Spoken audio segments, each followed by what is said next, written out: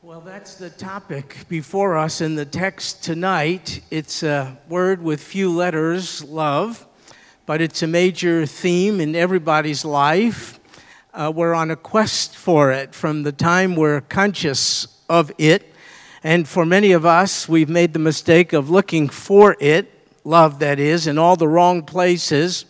Many of us are paying the consequences for it to this day. The Lord Jesus had something, lots to say about the subject, and we would be wise to be informed about what he had to say.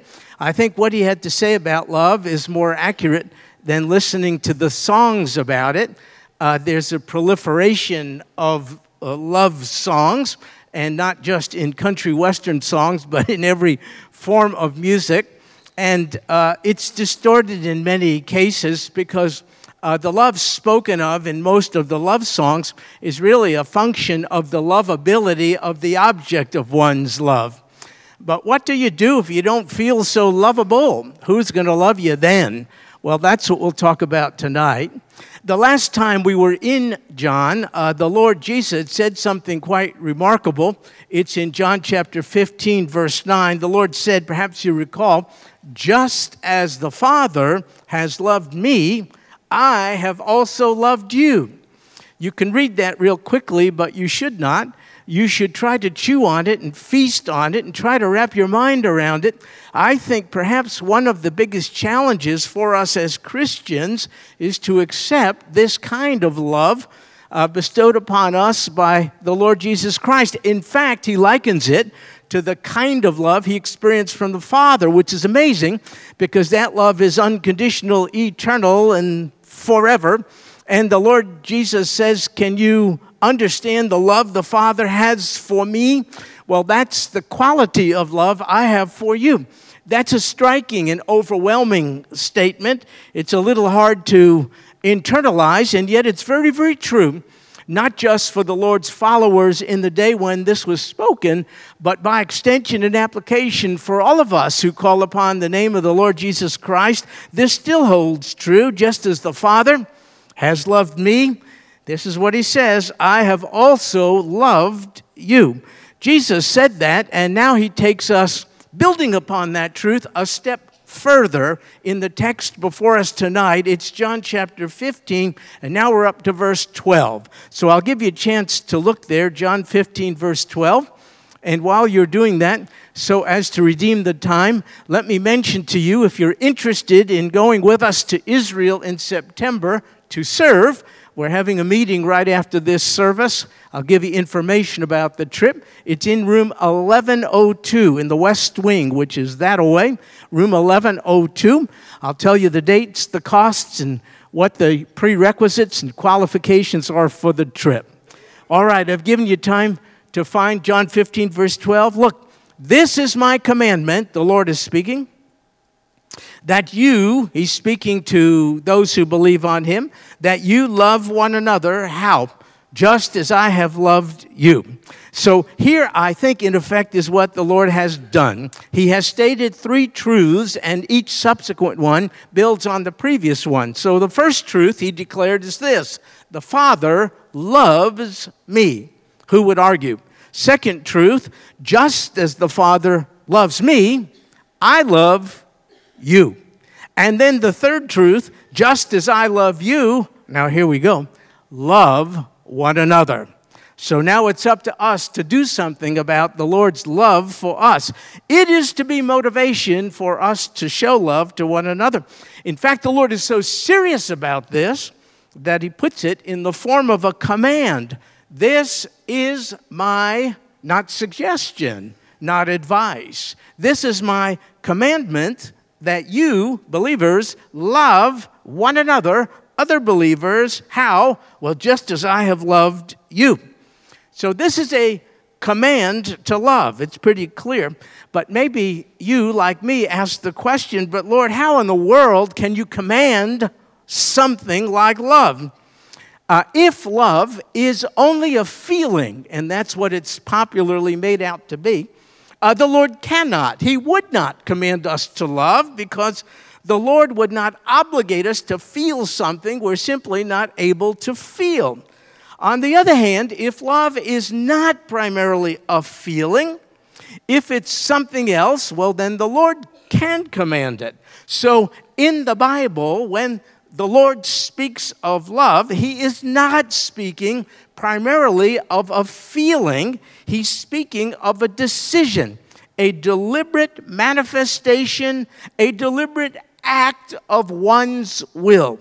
And so love in the Scriptures, biblical love, is not primarily an emotion or a feeling.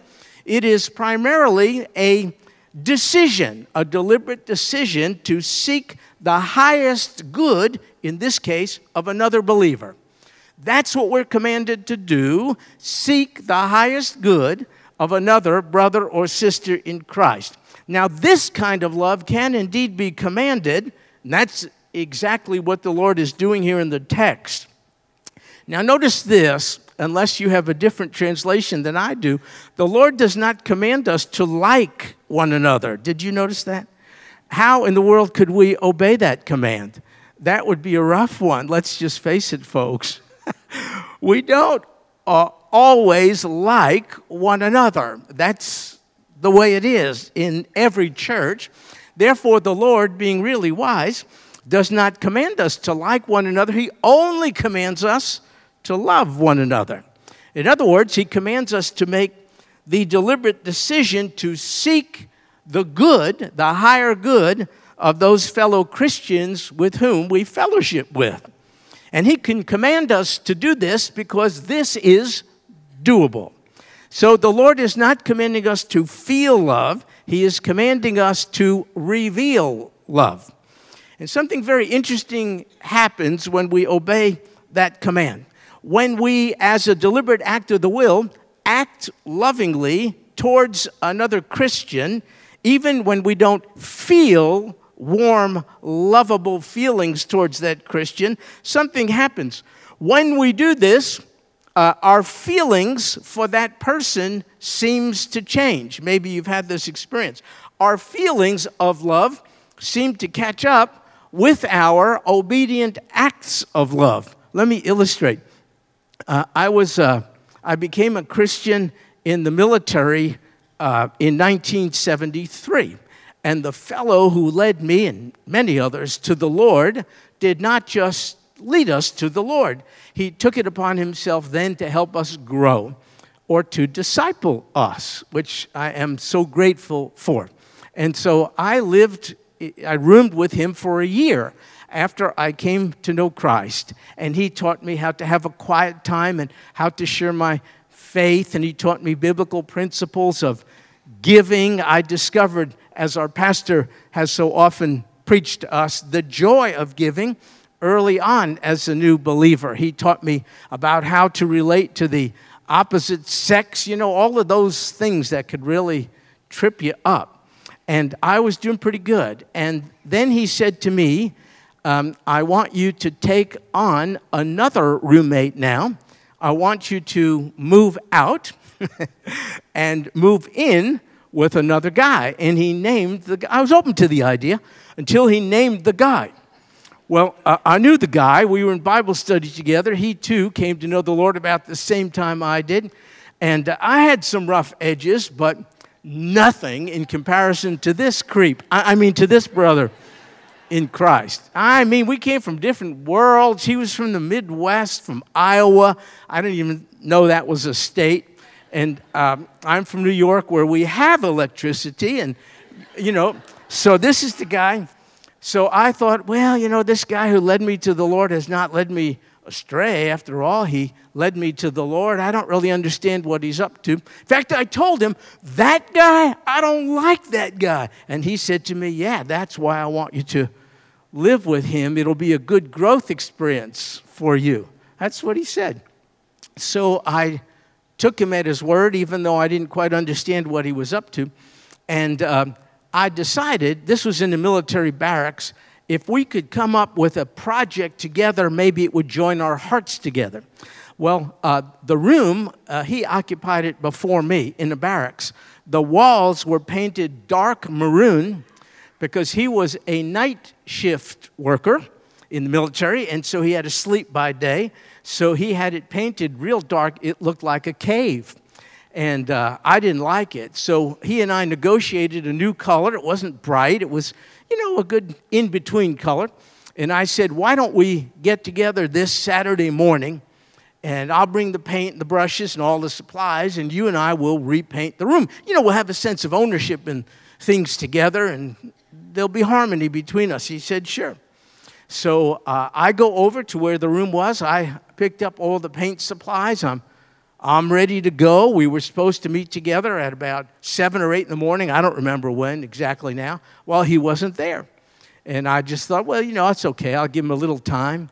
5 o'clock in the afternoon, I finished painting the entire room, and he shows up. Well, I was not happy, and I didn't have loving things to say.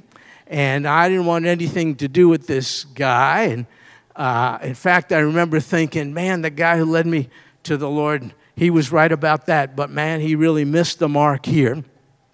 But I stayed with it, and I decided to run an experiment. I did not like this guy at all, so there were surely no warm, affectionate feelings for him. But I knew he was a brother in Christ, and he knew the Lord just as I did, and this was my assignment. So I came up with deliberate acts of love, even though my heart was definitely not in it. Things like remembering his birthday, nothing earth-shattering, just little stuff. Asking him about his family, praying for him and with him. One time, I broke down and bought him lunch. Yes, indeed. We're talking about some big stuff. And what I found out over time is the harsh and hardened feelings I had for him were changing. And I was developing understanding and an appreciation for the throes of his life, which contributed to some of the insensitivities I saw in his life. And my feelings of animosity were giving way to affection. It was one of the most overwhelming manifestations of the presence of God in my life and of the wisdom of God in expressing truths and skillfulness in living in the pages of Scripture. Perhaps you have had this experience, but if you bail out too soon, and you determine someone, maybe in our midst here, is just beyond being loved by you. Maybe the Lord loves that person, but I do not.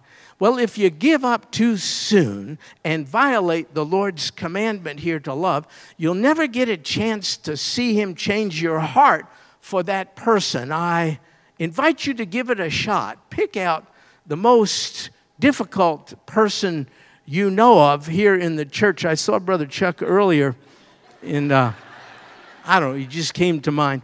And run the experiment of showing love. Remember, your heart doesn't have to be in it. It doesn't have to be the kind of mushy love, fleeting love that you hear about in songs, popular songs.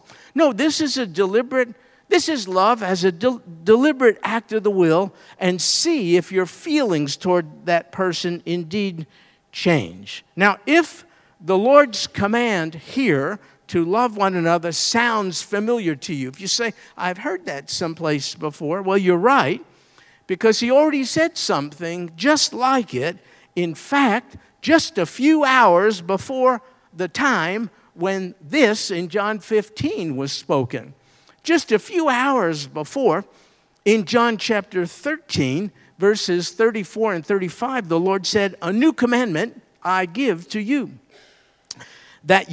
so here it is again, that you love one another. How? Even as I have loved you, that you love also one another. By this, all men will know that you are my disciples. Isn't that interesting? Not by our theology or denominational affiliation. By this, love shown to one another, all men will know you are my disciples if you have love for one another. Now that's in John 13. Now we're hearing something similar in John 15, again, just a few hours apart. Why is it repeated? Well, I think the answer is that the Lord, I'm sure you will agree, is the master teacher. That's what rabbi means, teacher. He was a rabbi in his day, not an ordinary one. He was the master teacher, and he learned, he knew of the value of repetition. A truth once stated is not enough, especially if it's sort of alien to us and doesn't come naturally, like this truth: love one another. That's kind of a strange doctrine to us, and so the Lord repeats it on many occasions. Here now is another one. So I ask you, is it just Christians who can love the way Jesus commands us to love? I thought about this, and I don't know if you'll agree with my answer, but I would answer yes. Only Christians can love this way. Now, I didn't say non-believers can't love, but I will say non-believers cannot love the way we are commanded to here in this passage. In fact, here's an illustration, an example of how love is typically manifested by those who don't know the Lord Jesus. It's in Matthew chapter 5, verse 46 and 47. For if you love those who love you, what reward do you have? So that is how worldly people typically love. If you love me, I shall love you in return. Do not even the tax collectors do the same? Even those, probably the least popular members of that society, even those love those who have previously loved them. And so the Lord is saying even the tax collectors can pull that off. If you greet only your brothers, family members, or folks like you, what more are you doing than others? Do not even, I like this part, do not even the Gentiles do the same? I'm just reading what it says. So even people without the law of Moses who haven't been instructed and informed by the law of Moses, even Gentiles apart from the law can naturally and instinctively love those who are lovable. And so that kind of love is manifested by anyone. But the kind of love the Lord is commanding here is entirely different. It's the kind of love that can only be enabled by God's Spirit of love in us. So we are commanded here to love every single other Christian. Now that is a tall order. And we are commanded to love every single other Christian, whether we like them or not, or even more, whether they like us or not, or whether they deserve it or not, or whether they are lovable or not. Now, this is a distinctly different requirement and manifestation of love than the world is used to.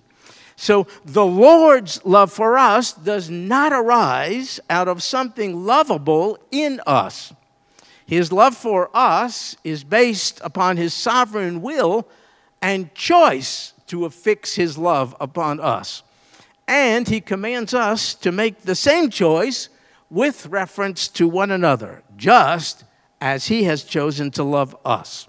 So then, to be sure that we're understanding what the Lord is commanding us to do, let me do as he would be prone to do and repeat it. We are commanded to love other Christians, others who are in the body of Christ, and the Lord has given us no option. So this is not something we do only when we feel like it. Love is to be our deliberate response to anybody and everybody else in the family of God, regardless of how we feel about that person. But let me take a few moments to be sure we understand what our obligation to love one another really consists of, because it may not be what you think. Biblical love, for instance, doesn't consist in giving another believer what he or she necessarily wants. It has to do with giving that person what he or she needs. Biblical love is not a pampering love, it's a perfecting love. Biblical love is willing to speak the truth into another believer's life, even at the risk of offending and even angering that believer. Biblical love is willing to apply consequences to another believer's misbehavior. Biblical love is meant not to coddle, but to encourage more responsible choices. Biblical love is not only tender, it is also tough. And so that's the kind of love the Lord is commanding us to manifest. And so, to repeat, the Lord has told us that He is loved by the Father, and He has told us that He loves us as the Father loves Him. And then He says we are to love one another just as He loves us. And I think it would be helpful at this point for us to have an illustration of the love with which the Lord loves us. And it is provided in the text. Here it is in verse 13. Greater love has no one than this, that one lay down his life for his friends. Love for another brother or sister in Christ reaches its zenith, in other words, when one is willing to sacrifice his or her life for that fellow Christian. The Lord Jesus has spoken about His love for His disciples, and in just a few hours from the writing of this text, He would show them how great. He would show them, not just declare, but He would demonstrate just how great His love for them was. I mean, He would, as you know, make the supreme sacrifice for them. And then they would have not only His command to love, they would also have His supreme example of love. Now, folks, if this makes you a little uncomfortable, it did me. Let me offer this. As it turns out, few of us, very few, if any of us, will be called upon to make this supreme sacrifice of love. In fact, for most of us, our opportunity to show love for one another will be in the ordinary, daily matters of life. So it might consist, in doing the dishes at home. The Lord is not necessarily causing you to literally die, but He is calling upon all of us to die to self.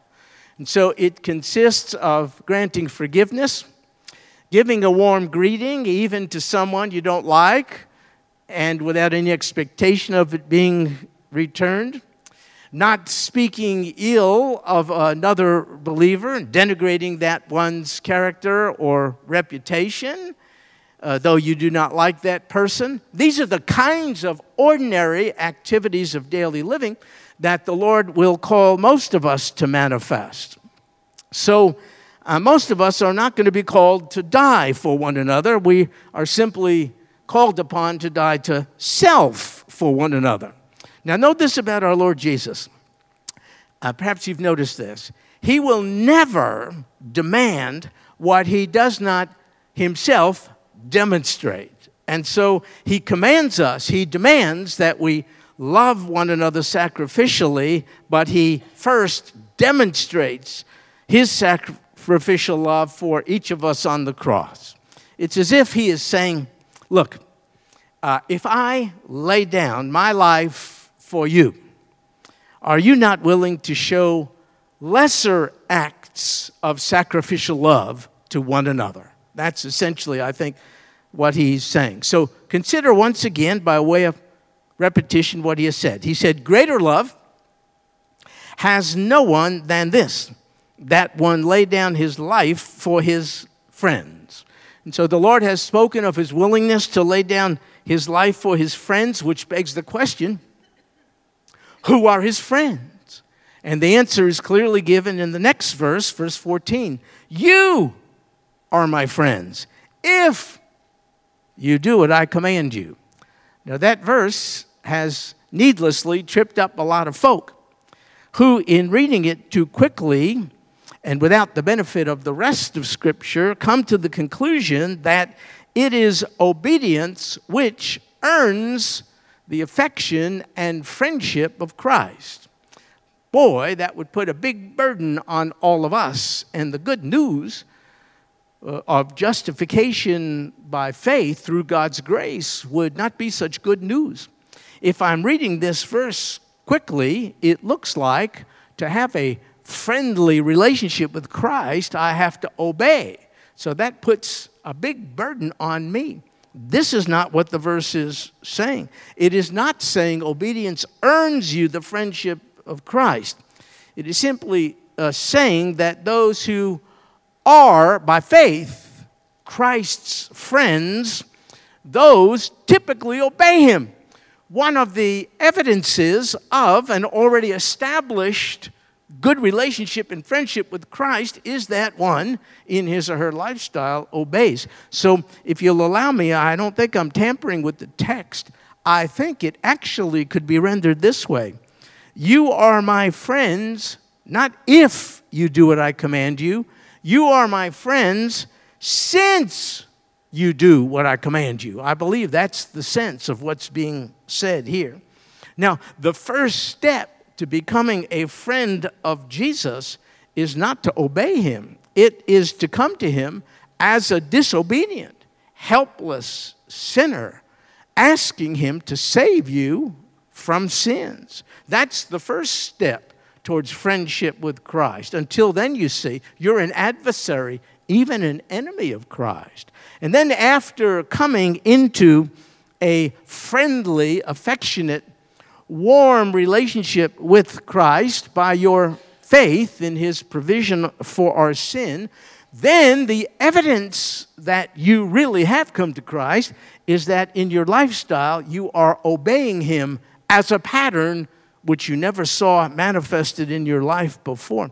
So being rightly related to Jesus by faith and then obeying Jesus as a new lifestyle, that's what defines one to be a friend of Christ. So I ask you this haunting question to be answered by your own conscience. It's this: would Jesus call you his friend? That question must be answered rightly now before it's too late. Would Jesus call you his friend? I surely hope you can with confidence answer in the affirmative. If you're not sure about that, we would love to meet with you at the end of the service in the Connection Center. Just discuss that. Maybe you're wondering, can I know if I'm on friendly terms with Jesus? I have a question mark about it. We'd love to chat with you about it if you're courageous enough to honestly share with us your concern.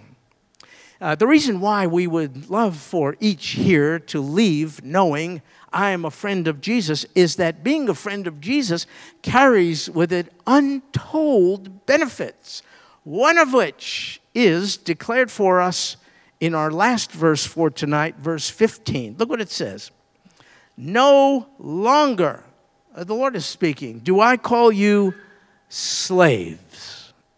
For the slave does not know what his master is doing. But I have called you friends. For all things that I have heard from my Father, I have made known to you. What's implied here is what we all know. There's quite a difference between being a slave to a master and being a friend of that master. You see, the master simply tells his slaves what to do. Carry this, move that, go here, go there. That's the nature of the master-slave relationship. The slave is property. The slave, is less than human.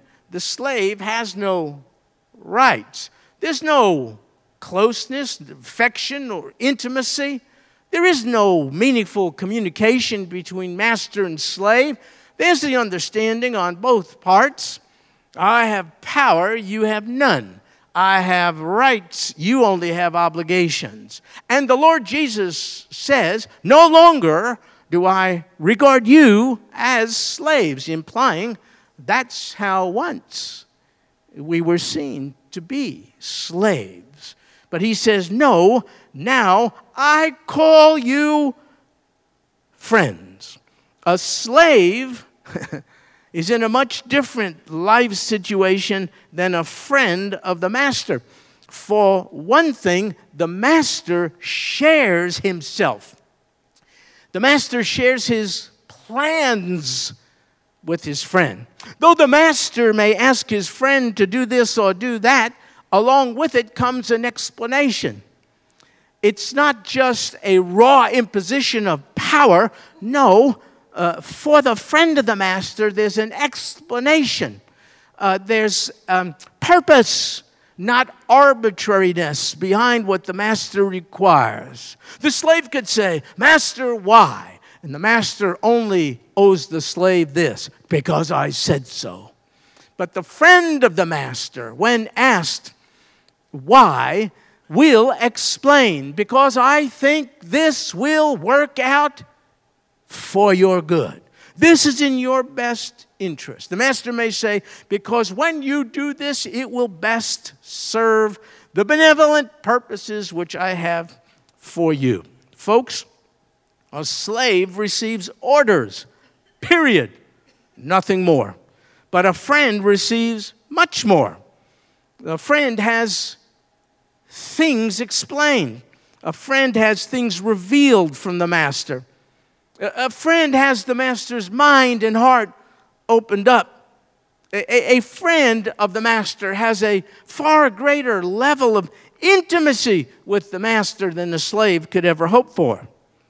To be a friend of Master Jesus means that he chooses freely and gladly to openly share with us the things he himself has heard from the Father. Do you realize, if you're a believer in Christ Jesus, what a privileged status and position is now yours? The Lord Jesus says to those who have come to him as Savior, I'm just reading the text, no longer do I call you slaves, for the slave does not know what his master is doing. This is one of the most fearful experiences of one in slavery. You never know when the master will say this or that or do this or that. You have no advance notice. All you're anticipating is catastrophe. But the Lord Jesus said that's not true. Though the slave does not know what his master is doing, I have called you friends. Now, this phrase, I have called you friends, is not arbitrary here. In fact, it relates to a custom in that day which has been lost upon us in this day. In that day, in the royal courts of emperors or kings, there was a select group of people given this specific designation, friends of the king or friends of the emperor. And this select group had special and regular access to the king, the likes of which nobody else did. They had the right to come to the king, come to the emperor at any time. This was unique. They had the closest and most intimate connection to the king. The term friend of the emperor, in fact, was the highest title which could be bestowed upon someone in the Roman Empire of the Lord's day. And that title, by the way, could only be bestowed upon one by the emperor himself. A slave of the emperor had the lowest status in the Roman Empire, but a friend of the emperor, in contrast, had the highest status. What is your status with Master Jesus? You see, only he could bestow the title of friend upon you. Only he has the will and authority to do so. I ask you, are you a friend of Master Jesus, or are you distant apart from him? Are you unfriended, just like a slave? Please don't leave here that being your status when he, even today, stands willing to bestow upon you the title of friend of Jesus. Slaves of Master Jesus are expected to obey. Did you know that? Even slaves today who don't know him are still expected to obey and will one day be held accountable for the extent to which they disobeyed. But friends of Master Jesus are viewed in a completely different light. They receive, you see, much more than mere orders. They receive access to him and intimacy, and are also let in on the Master's plans. In fact, they become recipients of God's divine revelation. We're reading from it tonight. I know you and I will never take lightly the tremendous gift of 66 books of revelation of God's will. It's not just the final book called the book of Revelation. Even the 65 preceding it are revelation of the Father's will and purpose and character. Master Jesus doesn't keep secrets from those who are his friends. He's a God of revelation. He wants us to know, and in knowing, he wants us to rejoice, participate, and he wants us to live consistently with the revealed plans of himself. We are not treated as mere slaves. Now listen, I know we are servants of the Lord and glad to be so, but we are much more than that. We are his friends. And of his friends, he says, all things I've heard from my Father, I have made known to you. There was a man named Joseph Scriven. He wrote a poem in 1855. He did so to comfort his aging mother. Later, in 1868, that poem was put to music, and it became a very well-known hymn. I'll bet most of you know of it. It's called, "What a Friend We Have in Jesus." What a friend we have in Jesus. And as a result of the friendship, the next phrase is true. All our sins, not just that, and griefs to bear. I assure you, a master who has a slave could care less about the grief, pains, and hurts that the slave is experiencing. What a friend, however, we have in Jesus. All our sins and griefs to bear. What's more, what a privilege to carry everything to Master Jesus in prayer. A slave can't do that. Can you imagine the slave getting up one morning and going over to the big house, knocking on the master's door to talk about personal challenges and struggles and grievances and griefs? Are you kidding? The slave would be beaten and maybe even murdered. But what happens to us because of our friendship with the Lord Jesus? Come to me, all who are weary and heavy laden, and I will give you rest.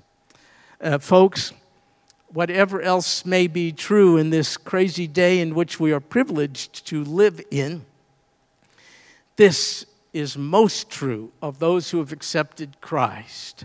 The status has changed from slave of the master to friend of the master.